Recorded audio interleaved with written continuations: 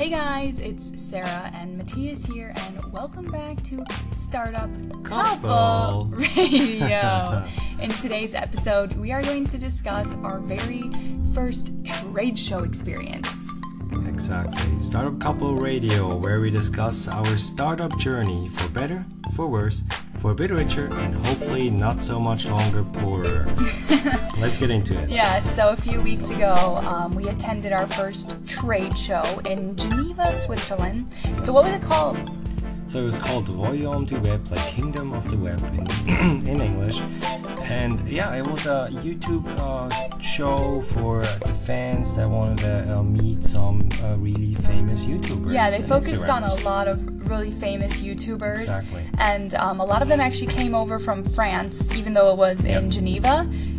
Because, you know, it's right on the border. So a lot of the creators were French. They did have a few French, Swiss in there as well. But yeah, it was mainly a fan event, but it was really interesting to attend. So we found the event online and saw like, okay, first convention in Switzerland, we have to be there. So we went ahead and booked a booth, had no idea what we're doing. And then we found out, you know, we need to bring everything, right? Yeah, we didn't have anything. Like we had to get the booth, we had to get the roll-up display, some flyers, business cards, everything. We didn't have anything. So. Yeah, all the signage. Yeah.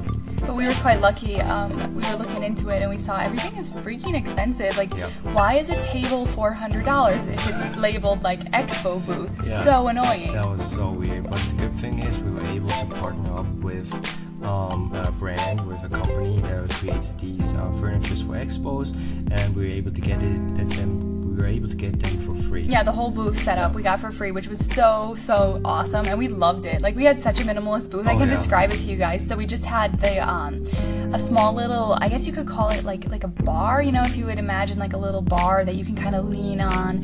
Maybe 3 people could kind of stand around. So we had our laptop propped up on there with our website open, business cards, flyers on there, and then we had a roll-up, you know, flyer, one of those, it's like 6-7 feet tall, maybe 2 feet wide, just with some information, and that was it, and a whole bunch of, you know, flyers and business cards. So we just decided to keep it really minimal, didn't we?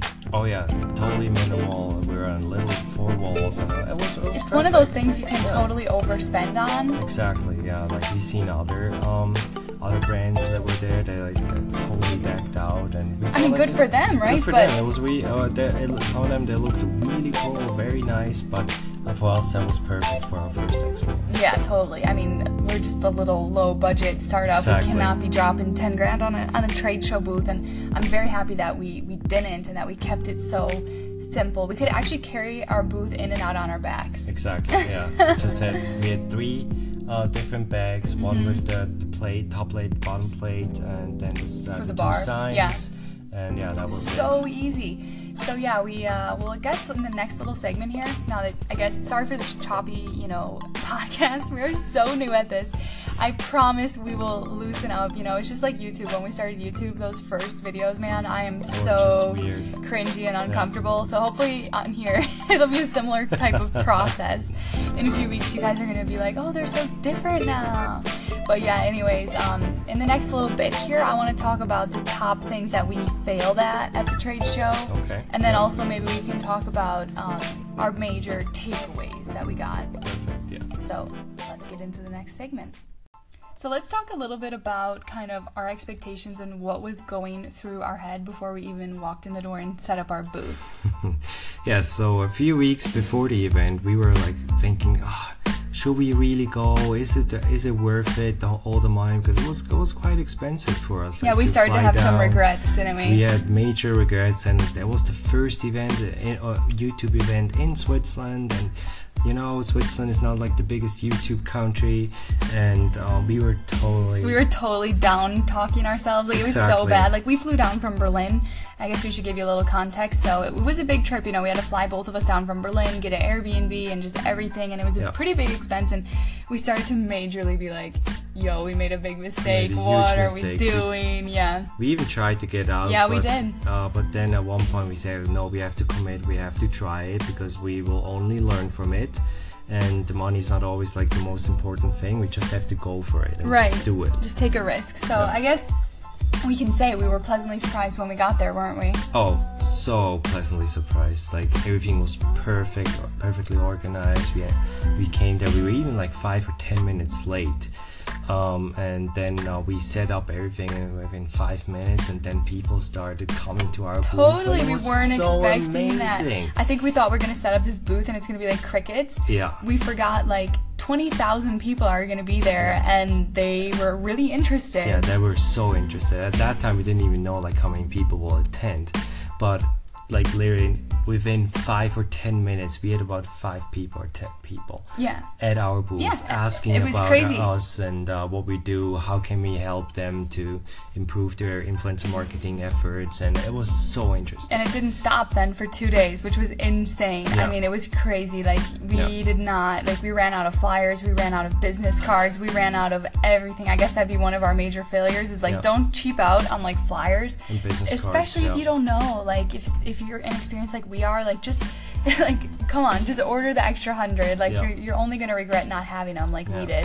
So that was probably the major failure. I guess the second one would have been that this event was in French, and neither of us speak French. Matthias speaks a bit, but not enough to talk business. No, not enough to talk business. I can say hi and bye, and that's about it. Oh, come on, you're a little bit better than that, I think. A little bit better, but I'm not comfortable speaking. So it was like we that was another talking point. Like we tried to talk ourselves out of it. It's like, oh, we don't even speak French. Like in my when I grew up in Switzerland, the German speaking part, we always said like, oh, the French people, they're unapologetically French.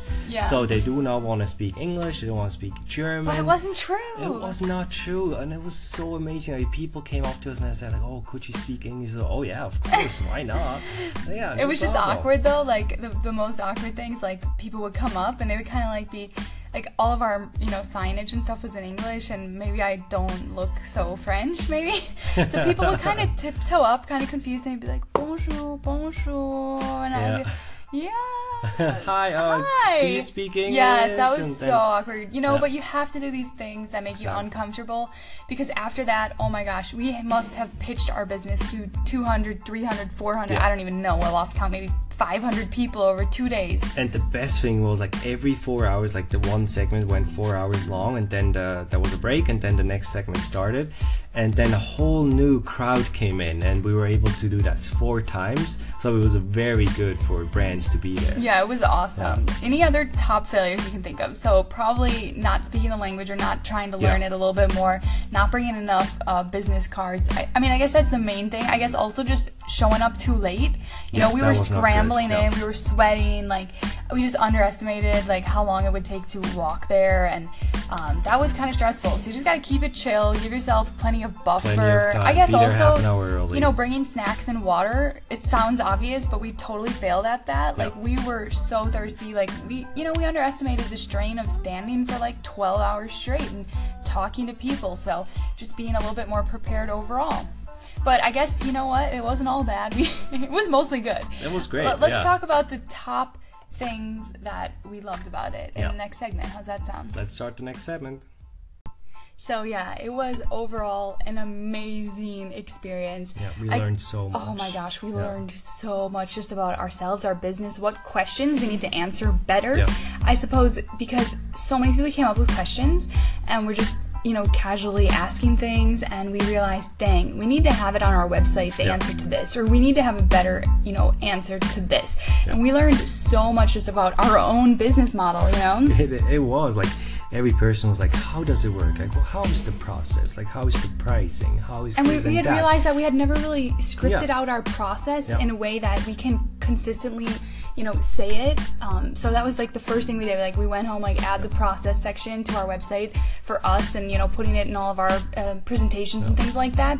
But it was incredible. I mean, we also learned new ways to structure our business. I mean, it sounds kind of obvious to us now, but before this convention, we had never thought of partnering with other digital marketing agencies. Exactly. Yeah, that was like mind-blowing for us. Like, oh, why don't we just go to the agencies or just approach the agencies, and they already have all the brands, and they could actually help us pitching our ideas to their brands because they already have the initial contact made. Offer influencer marketing as an addition to their current services, and we're like, duh, you know, because we're not the best salespeople. We can do a whole episode about like we suck at sales, but man, we are not that great at it, and it's really bad. You know, it really is tough to not feel like you have a good salesman on your team. That makes it really rough. And when we had all these digital agencies coming up to us saying, hey, I have all these clients and we want to, you know, add influencer marketing to what we offer and maybe we can partner to do something, we were like, this is genius, because we don't need to pitch to the brands individually anymore. And I know now to us it's like duh,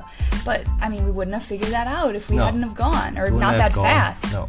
If we wouldn't have gone to Geneva, it would have taken us so much longer to realize like what do our clients really want to know, like process, pricing, etc. And we wouldn't have come up as fast for like should we partner with agencies. And also you have the same thought, right? And also the NGOs, like since Geneva is like a hotspot for NGOs, we thought like, oh okay, like we love like to bring some value to these NGOs, and they do so much good things in the world, so we want to help them as well to spread their message via social media, via influencers. And we were like, yes, like you know, it's like we're shaping our business model over these 2 days, and it sounds crazy, but it's like, you know, sometimes you don't really know until you get out there. And I think a lot of people, they want to have everything figured out before they go to the trade show, and we were thinking that. That's why we were sort of regretting it. We're like, we're not ready, like we don't have enough clients yet, like what are we gonna say if they ask like about case studies, because you know we haven't partnered with so many brands yet.